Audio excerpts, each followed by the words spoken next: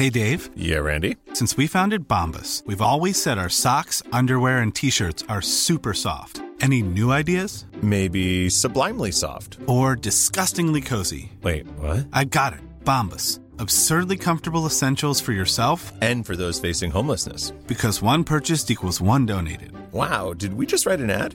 Yes. Bombas. Big comfort for everyone. Go to bombas.com/ACAST and use code ACAST for 20% off your first purchase. Millions of people have lost weight with personalized plans from Noom. Like Evan, who can't stand salads and still lost 50 pounds. Salads generally for most people are the easy button, right? For me, that wasn't an option. I never really was a salad guy. That's just not who I am. But Noom worked for me. Get your personalized plan today at Noom.com. Real Noom user compensated to provide their story. In 4 weeks, the typical Noom user can expect to lose 1 to 2 pounds per week. Individual results may vary.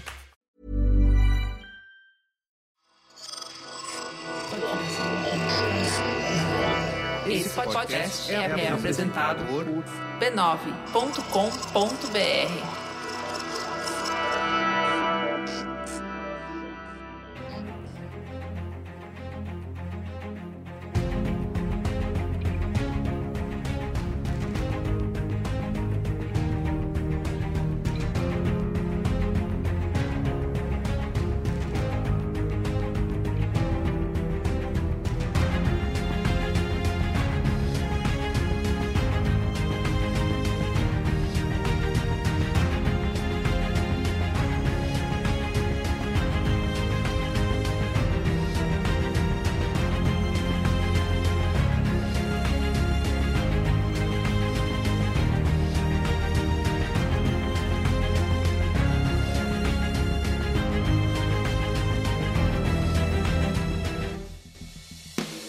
Olá, eu sou o Carlos Merigo, esse é o Cinemático número 289, o seu podcast com as estreias, né, as grandes estreias do streaming e dos cinemas, Brasil e mundo afora.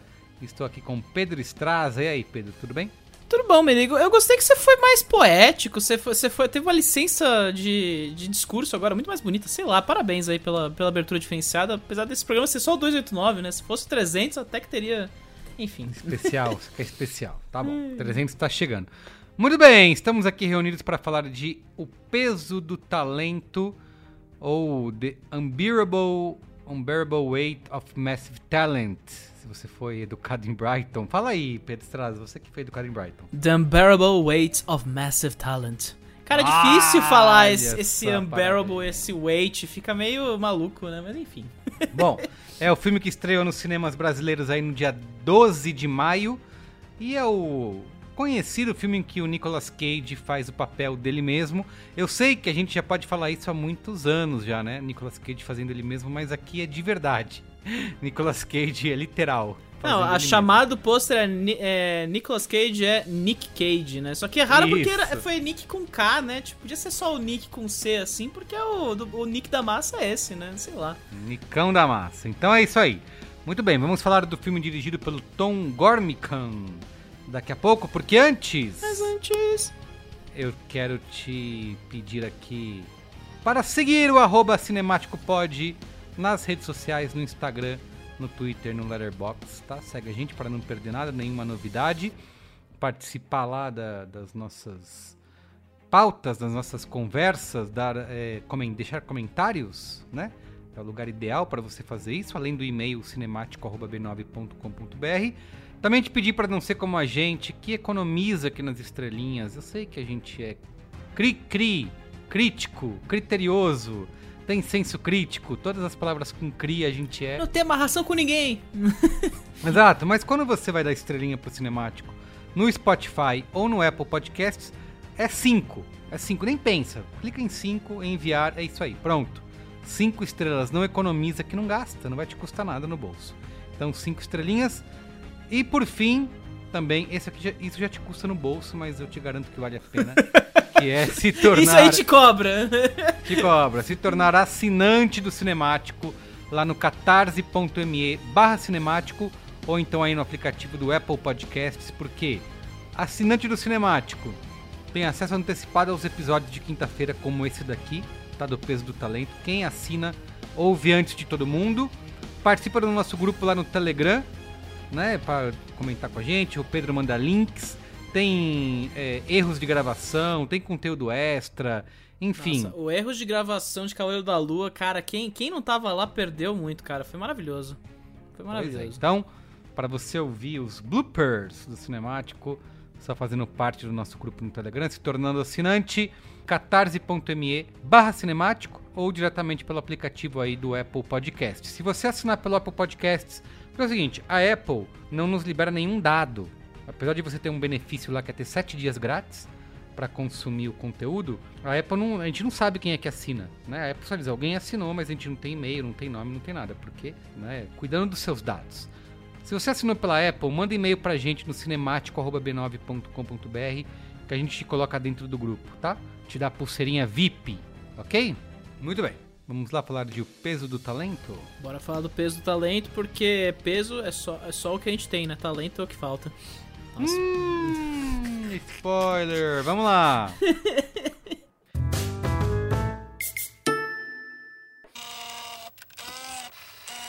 Nick Cage. God, this place is stunning. What is your favorite movie? That's one of those questions that's impossible to answer. You can't just limit it to one. Imagine me and you, I do. Is it too much? Is this supposed to be me? It's grotesque. I'll give you 20,000 for it.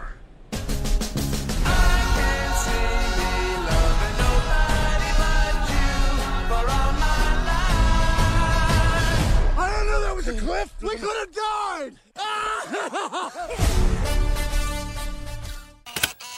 Pedro Estraza, quem é esse mano aí, esse Tom Gormican? Porque pra ter feito esse filme aí, eu achei que ele fosse um cara mais influente, mas pelo jeito não, né? Não, eu tava no extremo oposto, cara. Você tava falando agora, fosse mais influente, eu achei que era alguém que não tinha nada a ponto de ser um filme que devia estar na blacklist de Hollywood ali, sabe? Aquela lista de projetos que nenhum estúdio pega e que fica rodando, aí eles publicam anualmente uma lista lá e a galera pega depois.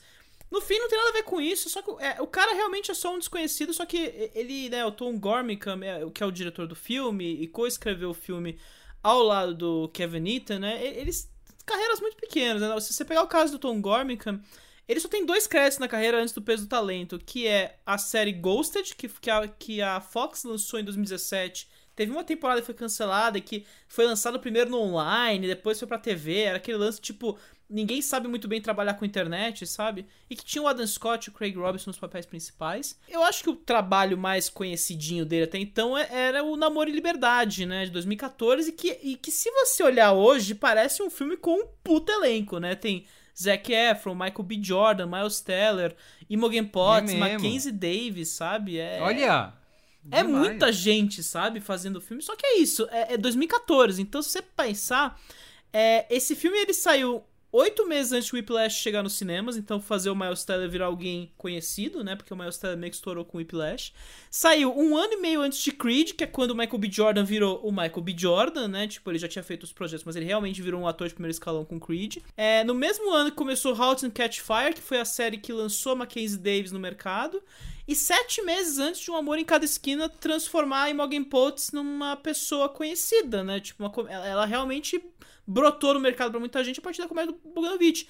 Então, basicamente, era só comédia romântica com o Zac Efron naquela época, sabe? E não é um filme marcante, ninguém tem uma boa memória do filme, sabe? Meio completamente batido o filme, era só o filme do Zac Efron, sabe? É basicamente isso a carreira do cara, de verdade, não tem curta, não tem nada, assim, é um cara que meio tá tentando explodir na indústria, e ele explodiu junto com o amigo Kevin Eaton nesse projeto, que é o Peso do Talento, e que é um projeto que começou como um roteiro especulativo nessa vibe de, pô, vamos homenagear a carreira do Nicolas Cage, porque a gente sabe que eventualmente ele vai voltar, sabe? Ele foi esse puta artista nos 90 e tal. E tem toda uma história doida, né? O Nicolas Cage...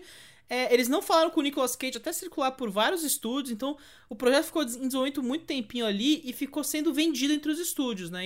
E eles meio que falando, o Nicolas Cage só tem uma noção que o projeto existe, a gente falou com o agente, né? E eles falaram mesmo com a gente, né? Que ele até deu algumas notas do que ele não toparia fazer de jeito nenhum no filme, sabe? Então, meio que assim, eles foram conseguindo, chegou um ponto e falou, não, precisamos falar com o Nicolas Cage agora.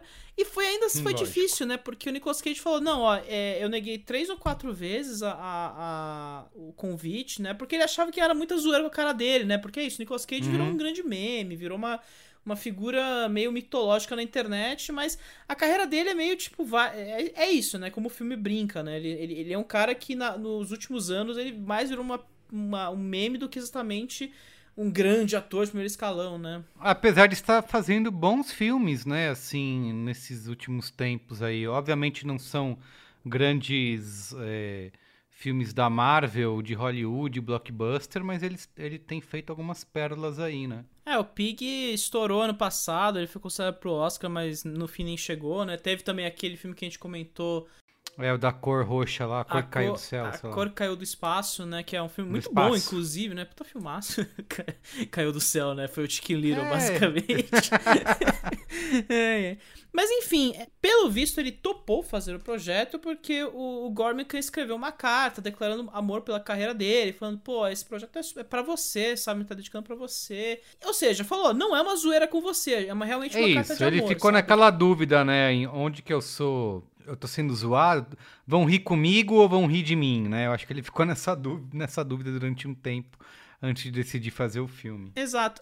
Eu até, né, eu tava vendo as várias entrevistas que eles deram aí pra divulgação do filme lá nos Estados Unidos, que o filme saiu no mês passado, né?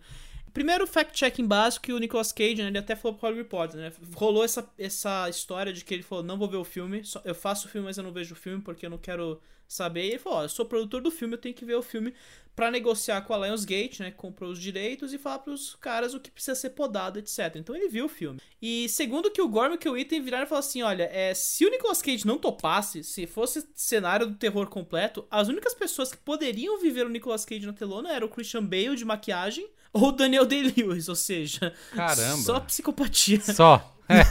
Só tira o Daniel Day-Lewis da aposentadoria pra fazer o Nicolas Cage. O que pode dar errado nisso, né? Mas enfim, o projeto rolou, né? Eles foram até rápidos, né? O filme foi comprado em 2019, no finalzinho. Aí teve a pandemia, mas já em outubro de 2020 já tava tudo pronto. Então os caras começaram a filmar já com o elenco praticamente formado, né? O Neil Patrick Harris, ele entrou um mês depois, mas como a partição dele é mais nas arestas ali, funciona, né? E aí tem a história legal que o Pedro Pascal, ele foi contratado, tipo, eles procuraram o cara e tal, né, mas assim, eles ficaram surpresos que o cara é realmente fã do Nicolas Cage, sabe? Então, pelo que o Gorman e o Ethan escrevem pra outros veículos, né, o Pedro Pascal colocou bastante do fanatismo que ele tem pelo Nicolas Cage no personagem do Javi, né, do Ravi, né, que é o personagem do Pedro Pascal no filme. Então, cara, é muito legal. Fica a dica dessa longa entrevista que o Nicolas Cage deu pro Hollywood Reporter aí, que Nicolas Cage on Play Nicolas Cage, I Wanted No Part of It. Que ele vai falar muito da carreira, né, de como, desses rumores, do status dele, né, que ele foi meio que saiu da central de Hollywood ali e começou a trabalhar nas imediações ali, fazendo filmes independentes e filmes menores, meio que pagando as contas, mas sempre nessa coisa de trabalho, né. Então é bem legal a carreira do Nicolas Cage aí, é um cara, parece muito bacana de conversar aí, pelo menos. Incrível, vou ler essa entrevista aqui, quero fazer isso. Vamos lá, sinopse.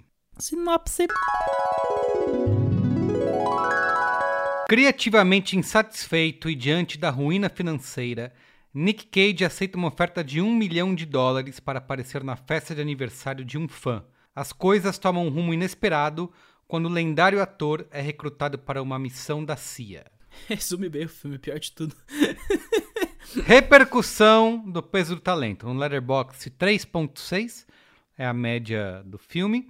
No Rotten Tomatoes 86% da crítica aprova versus 87% do público. Então ambos estão aí de mãos dadas, concordando.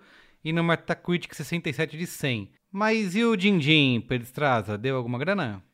Cara, esse filme, ele deu alguns azares, né? Ele realmente, né, até o momento, né, foram acumulados 23,9 milhões de dólares em cima de um orçamento de 30 milhões, ou seja, ele não se pagou ainda mesmo depois de um mês passando nos cinemas americanos, que é onde vem o grosso da grana, né?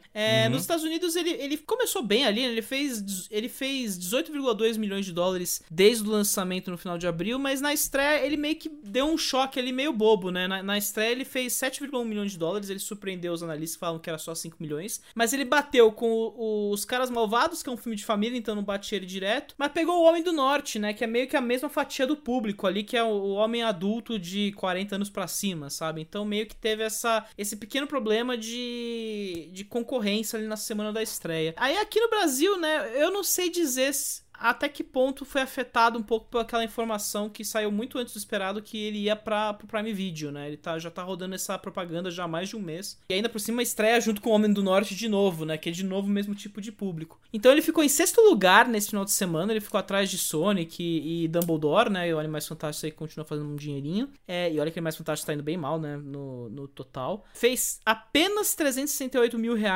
e 16 mil espectadores, né? Então, assim, rolou um lançamento meio pífio, assim, ele realmente não bateu direito, e é interessante, né? Porque eu acho que ele ficou apenas 72 salas atrás do Homem do Norte, então ele teve o mesmo espaço que o filme do Robert Eggers no circuito, né? Então ele realmente não deu muito certo. E aí entra aquelas questões, tá? Até que ponto a galera deixou pra ver no streaming e até que ponto afetou que o filme foi adiado 2 semanas, né? Porque ele ia estrear uma semana antes do Doutor Estranho. Agora ele estreia na semana seguinte do Doutor Estranho, que tá fazendo dinheiro pra caramba, né? Parece que foi 31 milhões de reais só nesse último final de semana do Doutor Estranho, ou seja, a Marvel imprime um espaço no circuito ali que não dá muito tempo pros pequenos ali se darem bem, né? Então eu acho que teve esses fatores em mente, sim, sabe? Muito bem, então vamos falar do filme? Bora falar do filme. Discussão do filme. Muito bem, olha, vou começar aqui dizendo o seguinte... Você que é o fã de Nicolas Cage, a ponto de ter um Braincast dedicado ao Nicolas Cage. Eu queria começar dizendo isso aqui. A gente tem especialista na mesa e é apresentador, entendeu? O Braincast número 100. E é especial, hein? Foi sobre o Nicolas Cage. Ó, já vou começar aqui porque eu sei que Pedro Estraza detestou, vai dar nota baixa, então... Eu deixo quem gosta falar primeiro, né? Pra não ser detonado pela opinião de Pedro Estraza. Ó, seguinte, eu falei até no Letterboxd que, pra mim, esse é o filme. Se existisse um algoritmo do Letterboxd e esse algoritmo fizesse um filme, seria O Peso do Talento, né? Porque reúne muitas coisas. Então, se fosse o filme da pira do cinéfilo descolar do Letterboxd, seria esse. E assim... Eu acho que O Peso do Talento é um filme estúpido e ridículo, só que ao mesmo tempo ele é divertido, engraçado, criativo e absurdo, ao ponto de você passar as suas 2 horas de maneira... uma das mais divertidas que eu passei esse ano dentro do cinema. Nossa. E assim, eu fiquei pensando, né, enquanto eu assistia, que é uma celebração, homenagem ao Nicolas Cage, só que feita por ele mesmo, né?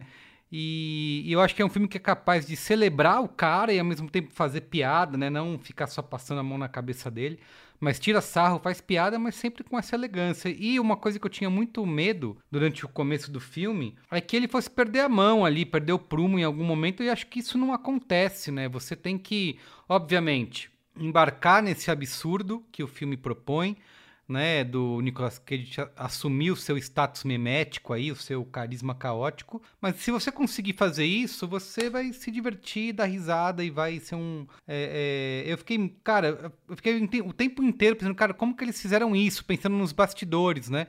Como que foi a conversa, a negociação para poder fazer com que esse filme acontecesse.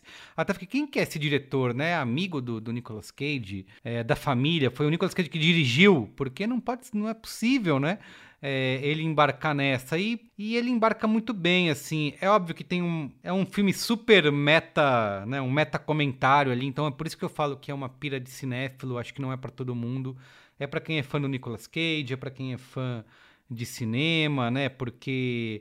Tudo bem que o filme vai ter alguns outros pontos ali que tem... vai comentar um pouco essa adoração que a gente tem às celebridades, a imagem de estrela, as personalidades, mas ainda assim tá muito calcado na personalidade do Nicolas Cage, né? Nessa sátira que eles fazem, nessa autoparódia que eles fazem do Nicolas Cage, e eu acho que não funcionaria com qualquer outro ator, né? Se isso acontecesse, porque é o próprio Nicolas Cage que dá sentido ali ao personagem dele, né? De conseguir mergulhar aí nessas histórias, nessas piadas que eles vão fazer sobre ele. Que é isso que eu falei, né? Ele aceitar todos os memes e todo, talvez, o ridículo aí que a figura dele é colocada muitas vezes, mas como ele já fez em outros papéis, né? A gente já viu. Às vezes o filme nem merece, mas ele se entrega, ele tem uma intensidade ali que faz com que o filme aconteça, porque ele é um cara que sempre se propôs a ser esse... Né? Depois que ele virou uma grande estrela de Hollywood e deixou de ser...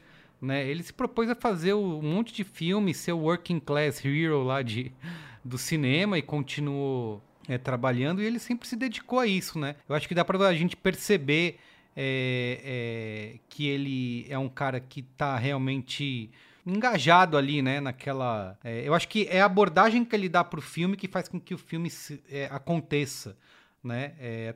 Então, é isso. O filme depende dele, de novo, tá difícil explicar por que funciona, por que ele é esse cara, mas funciona. Essa sátira acaba funcionando pra mim, né? E uma outra coisa que eu queria dizer antes de passar a palavra, Pedro Straz, é que outra pessoa que tá muito bem no filme é o Pedro Pascal, né? Eu acho que ele também brilha aí a fazer esse personagem com que a gente consegue se identificar, sendo um ser humano que tem essa devoção ao Nicolas Cage e tá nessa linha fina aí entre ser um cara obcecado e esquisito e ser fã, né?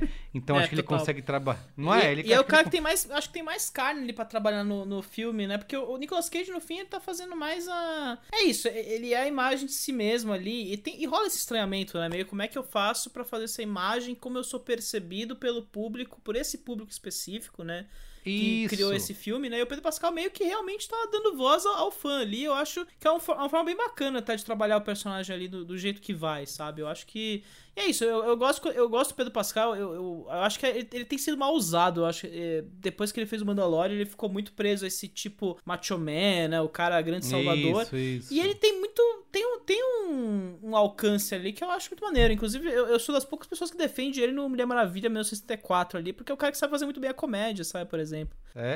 Então, ele traz essa leveza aí. Eu acho que essa história do Nicolas Cage aí, que eu acho que as pessoas que não precisam ser fãs dele podem se conectar, que ele é esse cara, né? Tipo, a gente sabe, tem um personagem excêntrico aí, mas ele tá ali numa necessidade de aceitação, né? Então ele tá trabalhando isso o tempo inteiro. Eu acho que muitas pessoas podem se reconhecer aí nessa história. Mas enfim, cara, acho que o filme é super audacioso em conseguir equilibrar esse fato com ficção aí. E, me diverti loucamente, achei super criativo. Adorou todas as referências de Las Vegas, cara, até o... Exato. É tudo muito gostoso, sabe? De ver todas as... Eu acho que essa é uma arte, né? A sutileza com que eles conseguem caminhar entre fazer a piada, entre tirar sarro do Nicolas Cage e ao mesmo tempo homenagear. Não é fácil você conseguir fazer isso, né? Você poderia cair em várias armadilhas ali de você, de repente, pesar a mão na tiração de sarro, e acho que ele não toparia fazer isso, ou então de ser um filme que vai só passar pano pra ele, e não é o caso. Então é uma homenagem muito criativa, e ao mesmo tempo que o filme tira sarro com os clichês de ação, né? Eles vão fazendo essas piadas, essas meta-piadas, elas vão... É um inception de piadas, né? Então acho que eles conseguem dosar muito bem isso e até ser emocionante ali no final. Eu sei que é clichê também, mas eles já tiraram sarro disso antes, então estão livres para fazer. Um grande momento que eu passei no cinema esse ano foi assistindo O Peso do Talento. Se sentiu representado por O Peso do Talento, Carlos Merigo. Muito bem. Mas cara, eu acho que antes de falar do filme, eu queria até falar do Nicolas Cage, assim, que a galera vê muito como zoeira, né? Esse lance, né? Eu acho que foi ele ganhou uns anos atrás na China o prêmio de melhor ator da história, né? Teve todo esse lance também. E, tipo, a galera embarca muito na zoeira com ele, mas é isso que você falou, né, Merigo? É o cara que, assim, a dedicação que ele dá aos papéis é realmente uma coisa muito louca, independente do projeto. Eu lembro quando eu fui ver aquele Dying Light, acho que era esse o nome do Paul Schrader. E, cara, era um filme completamente quebrado, assim, sabe? Aquela coisa de produtor interferindo demais no projeto, o negócio não deixa de fazer sentido. E, cara, a dedicação, mano, do Nicolas Cage ao papel ali, sabe? Ele dava voz pro negócio do Paul Schrader num nível que o filme meio que começava a funcionar em alguns momentos, sabe? E é isso, independente do projeto, o nível do filme, assim, o cara realmente tem entrega ali. Eu acho muito maravilhoso nisso. E é o que me faz curtir ver os filmes dele, assim, esse lance do, pô, é o Nicolas Cage, sabe? É o cara que vai se comprometer ali. É um nível meio Tom Cruise sem a parte do glamour de Hollywood que ele tem hoje, sabe? É meio que... Total. É o cara que tá lá entregando direto, assim, falando, não, eu vou trabalhar. Por isso que eu gostei tanto de ler essa matéria do Hollywood Reporter, assim, ele falando que, cara, é muito estranho fazer um filme desses, porque as pessoas... Eu digo muitos fucks nesse filme, eu sou uma pessoa completamente revoltada no filme e, tipo, na vida real eu sou outra pessoa, tá ligado? Ele gosta de ficar quieto em casa, lendo filosofia e com o gato dele no colo, sabe? Umas paradas meio assim. Eu acho legal ter essa noção, sabe? É interessante que o filme, ele realmente parte da imagem do Nicolas Cage, né? Essa imagem que o Nicolas Cage ganhou nos últimos anos, essa figura memética da internet, assim, que é o cara do overacting, né? E que é meio... É meio uma conclusão meio louca, né? Porque ele era muito condenado como ator nos anos 90 por ser o cara que se entregava demais aos papéis, né? Sempre aquela coisa super exagerada. Eu acho que o Face Off teve muita gente criticando o filme porque, porque o Nicolas Cage tá completamente exagerado, o filme não faz sentido e tudo mais, sendo que Face Off é uma obra-prima, assim, John Woo realmente no seu auge, assim, eu não economizo elogios, assim, ao filme. Mas, né, aí entra a parte mas. Eu acho que o filme é muito estranho, porque ele me soa muito genérico, assim, e meio desperdiçável em alguns momentos, assim. Eu fiquei realmente... Assim, a certa altura do filme eu comecei a ficar meio tipo, putz, eles realmente não fizeram o melhor que podia fazer com esse personagem, assim. Existe uma dedicação ali à imagem do Nicolas Cage, mas é um filme que fica meio morto entre ser o filme do culto ao artista, né, e ser o filme do fã, né. Então, tem toda essa história de espionagem que eu acho que nunca sai do zero, e eu acho que acaba ficando meio... Existe um problema de tom, às vezes, sabe? O filme ele tenta se levar a sério alguns aspectos, tipo ação ou seriedade dos eventos, mas ele também tá fazendo tudo isso com um sorriso no canto da boca, sabe? Se satirizando constantemente ali. O que eu percebi é isso, nada é sério ali, é tudo tudo é sátira, né? Então, e aí meio que vai interferindo pra mim, sabe? Então eu ficava preso o tempo todo olhando pro filme e falando, não, pera, você tá fazendo piada disso, mas aí você quer que eu leve a sério esse momento aqui, né? Só que... Então existe um problema de tom, sabe? E eu acho que a narrativa do filme sofre muito com essas idas e vindas, assim. E aí o filme... E assim, eu gosto muito do Nicolas Cage, mas eu não...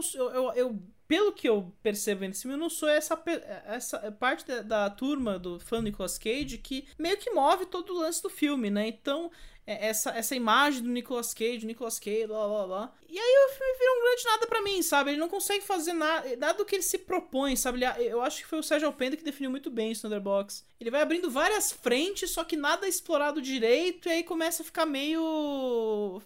uma grande fatiga pra mim o filme, sabe? E aí entra uma coisa que eu acho que é assim, sabe? Você falou isso agora, amigo, de que só o Nicolas Cage poderia ser o ator contemplado por esse filme. Eu discordo, sabe? Eu acho que se você pegar qualquer ator ali da época, então, por exemplo, John Travolta, e colocar ali nesse roteiro, e aí trocar as referências e tudo mais, o filme meio que vai ficar a mesma coisa, sabe? Ele não vai ser tão afetado assim, sabe? Então, eu olhar e falar, putz, cara, realmente não tem nada, não é nada específico, e é muito preso na própria piada pro seu próprio bem, sabe? Então, meio que vira uma grande piada interna no filme, e aí eu vou ficando pra trás, sabe? Aí eu vou ficando pra trás, ali num nível meio tipo, putz, ok, que legal. Eu queria me perder mais com a piada, mas o filme meio que me perde por ser só uma piada interna pra si mesmo, sabe? Então é meio foda. Interna. Muito bem, a gente vai pros spoilers ou notinha direto? Vamos pros spoilers, eu acho que vale falar assim. Spoilers! Please, Avada Kedavra. I am your father. A boy's best friend is his mother. What's in the fucking box? I see dead people. Damn you all to hell! Rosebud. Silent breed is people! Eu tenho uma parte favorita, Merigo, você que é fã de Nicolas Cage, eu tô realmente querendo saber mais disso, assim. Você teve momentos que você ficou, caraca, John Woo, Face Off, Not the Beast, assim, né? Parece que eu ele gosto, inseriu, né? mas eu não sou fã obcecado igual o Javier aí, o Javier? Não. O Ravi. Igual o personagem. E eu me deliciei com todas as referências e comentários. Eu acho que até um amor ao cinema, assim, eles discutindo ali como que vai fazer um filme acontecer, né? O Nicolas Cage falando sendo esse cara que, em tese, não é respeitado, né? Mas, ao mesmo tempo, ele tem uma baita de uma sensibilidade artística, né? Ambos têm isso. E você consegue enxergar os momentos, as piadas, vindo de longe, mas, ainda assim, elas são muito boas, elas funcionam. Aquele momento que ele vai abrir lá, né, a porta, o Ravi falando, você tem certeza que você quer entrar aí? Isso vai mudar a sua percepção. Você sabe que ele não vai, a garota sequestrada não tá ali. Mas quando ele abre, você fala, caraca, que legal, né? Tipo, é muito gostoso esse bromance entre os dois, né? E quando eles vão lá, e quando o Ravi tá propondo pra ele fingir que eles estão sendo perseguidos, e quando o Nicolas Cage topa fazer, tudo isso é muito azeitadinho, é tudo muito redondo, não tem um ponto, nada que eu tiro desse filme, cara. Acho que todas as coisas funcionam, tirando talvez alguns os personagens secundários ali, mas que eles servem como eles servem pra levar a trama pra frente, né? Então tudo bem, você topa, mas esses dois juntos é muito legal, né? De você ver esses dois. Você sabe que, por exemplo, ele não trouxe a mãe, a esposa, a ex-esposa e a filha, porque ele tá... Você sabe que ele é o cara que não é o que a CIA tá dizendo que ele é. Isso tudo já tá... Você já entendeu que o filme tá querendo te enganar, mas tudo bem, cara. Eu, né? Pelo menos me delicio com cada decisão criativa que eles tomaram aí nessa história. Então, e os dois juntos, né, nessa dinâmica aí do ídolo e do fã, eu também, cara, veria mais tempo. Cara, eu veria muito mais tempo se fosse só o Pedro Pascal e o Nicolas Cage ali, sabe? Se fosse um filme de 1h40 só disso, cara, seria muito foda. Mas é isso, aí de repente tem que ter toda a coisa da CIA ali. E é bizarro, porque assim, a ação do filme é muita ação, um filme que não precisava ter ação, sabe? Podia ser só a comédia do fã com o ídolo, sabe? Tava tudo Mas bem. eles falam isso, eu não gosto de comédia que fica só gente falando, né? Eu gosto de comédia que tenha situações que desenvolvam a trama. Cara, é isso, tá tudo amarradinho. Toda vez que eu achava que o filme ia se perder, ia cair num lugar que, tá tudo bem, a piada funcionou durante 10 minutos, agora acabou, agora é ladeira abaixo, né? E não, eles seguram essa piada até o final, né? Inclusive de fazer a conexão que é feita no final do filme, de que é a cena que ele tá lá sendo perseguido, com o filme que tá sendo exibido nos cinemas e tá todo mundo assistindo, que é a volta, né? Como que é a frase que eles Comeback falam? Comeback, só que a gente nunca foi em lugar nenhum, né? A gente sempre continua aqui. Então, tudo isso, cara, é muito, muito bem amarrado. Eu sinto que é um projeto de quem é fã mesmo, assim, sabe? De alguém que se debruçou nessa história e contou cada um desses pontos de maneira quase artesanal, sabe? Então, eu fico até chateado que o filme não faça um sucesso de bilheteria, apesar de que eu acho que as críticas estão muito boas, né? E talvez seja o que vai importar aí nesse momento. Mas é um filme que tem, pra mim, vai ter uma carreira longa aí depois em streamings, pra ser reassistido e tal. Acho que ele se segura até nesse sentido. Eu acho que tem esse lance, né? Falando em posição de contexto, né? Eu acho interessante que é um filme de fã nesse momento da cultura de fã, assim, que a gente tá vivendo, sabe? Então, toda essa ideia de contemplar o fã, né? Que a gente vê muito nos filmes da Marvel, ou até, né? A gente vai discutir essa semana do Homem do Norte, né? Tem muito essa questão de contemplar públicos muito nichados, né? Ver isso acontecer pra um ator, eu acho maneiro, pelo menos, assim, enquanto proposta, né? Então, e quem sabe levantar o Nicolas Cage, né? Tipo, o cara, sabe, tá trabalhando aí direto, é um cara que topa tudo, né? Ele fez o Homem-Aranha no Aranha-Verso aí, esses tempos, sabe? Ele é um cara que... Ele não parece... Assim, ele teve problemas financeiros ali na virada dos anos 2000 pros anos 2010, teve, mas ele não é um cara que parece se guiar por isso, ele parece constantemente trabalhar em torno dessa dedicação ao trabalho, ele gosta do trabalho em si, né? Então... Isso, exato. E o filme mostra isso, cara. Eu acho que isso que é legal. Eu fico até... Eu ficava muito me perguntando quanto será disso que é o Nicolas Cage real, né? Que é o cara que parece que gosta do trabalho, que se dedica, ele fazendo audição lá pro diretor na saída do restaurante, tentando ser escolhido pra um papel. Eles citam House of Strangers nesse filme. Eu tomei um susto quando o cara fez essa citação. Falei, não é possível que isso veio do roteiro. Você deve ter visto do Nicolas Cage se bobear, então, porque é um filme cara, muito isso perdido lá dos anos 40, sabe? É isso que eu falo, meu. É tudo amarrado ali, não parece...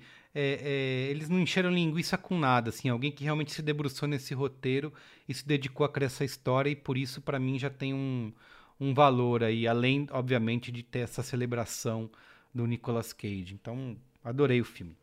Vamos ver notinhas? Notinhas! Eu vou de 4 estrelas com coraçãozinho. Eu vou ser o ogro da semana aqui e dar 1,5 pro filme aqui. Mas é porque é isso. Eu realmente... Cara, eu achei chato. No final do filme eu tava meio tipo... Putz, não tá avançando, tá ligado? Não tá indo pra lugar nenhum isso. E é duro, porque é um filme com uma proposta tão legal, cara. Tipo, pô, vamos falar do Nicolas Cage. Vamos contemplar o Nicolas Cage. E o filme meio que... vai pra lugar nenhum, sabe? A sua nota detonou o filme, deixou com média 2,75. 3 né? estrelas, já tá na nota 3 estrelas, tá ótimo. Tá eu acho bom, que é isso. triste. E que vai ter vida longa no streaming, viu? Eu não duvido que vai ter uns numerinhos bons no Prime Eu Video. acho, cara, deixa eu te falar uma coisa. Sério, assistindo ao filme, eu ficava assim... Como é que a internet toda não tá falando desse filme, sabe? Como que isso não é um trending topic? Como que... aquelas cenas do Paddington 2, meu, é muito bom aquilo, cara. É muito memético, é muito internet. E no fim, pelo menos no Brasil, né? Na minha bolha... Não, mas você vê que nos Estados Unidos foi a mesma coisa, né? O filme parece que ele não teve... Assim, ele foi anunciado, teve esse hype do anúncio, tipo, que é uma coisa que carregou o filme até o lançamento. Tipo, pô, é um filme do Nicolas Cage que ele faz o Nicolas Cage desde o começo. E aí no lançamento meio que ninguém apareceu, não chamou a atenção de ninguém e meio que eu tenho essa impressão, sabe? Eu acho que é um bom estudo de caso de como não trabalhar o hype da internet, sabe? Porque realmente lá fora e aqui o filme, ele chegou meio morto, parece, sabe? E é muito triste isso, pelo menos pra mim. Vamos falar isso, né? Eu detesto, mas vamos dizer, é um filme que se tivesse na Netflix... Né, talvez fosse o filme mais assistido da semana, fosse um trending topic. Tipo aquele filme do Omar Sy que tá bombando agora na Netflix. Então, tipo... exato. É triste, porque é um filme que eu acho que merece ser visto na telona, pelo menos, assim. Tem esse lance do culto a uma estrela de Hollywood que é o Nicolas Cage, mas é bizarro como um problema de marketing muito sério com esse filme rolou, assim. Eu tenho essa impressão muito sincera. Muito bem, então ficamos por aqui nesse cinemático de hoje. Manda e-mail pra gente no cinemático@b9.com.br e também siga a gente nas redes sociais, @cinemáticopod, no Twitter, no Instagram, no Letterboxd, para deixar comentários lá, não perder nada. E, obviamente, assinar o Cinemático, né? Porque quem é assinante ouviu esse episódio aqui antes que todo mundo, tá bom? Uma semaninha antes. Perfeito. É isso, Pedro. É isso, Merigo. Até semana que vem? Até. Beijo. Tchau.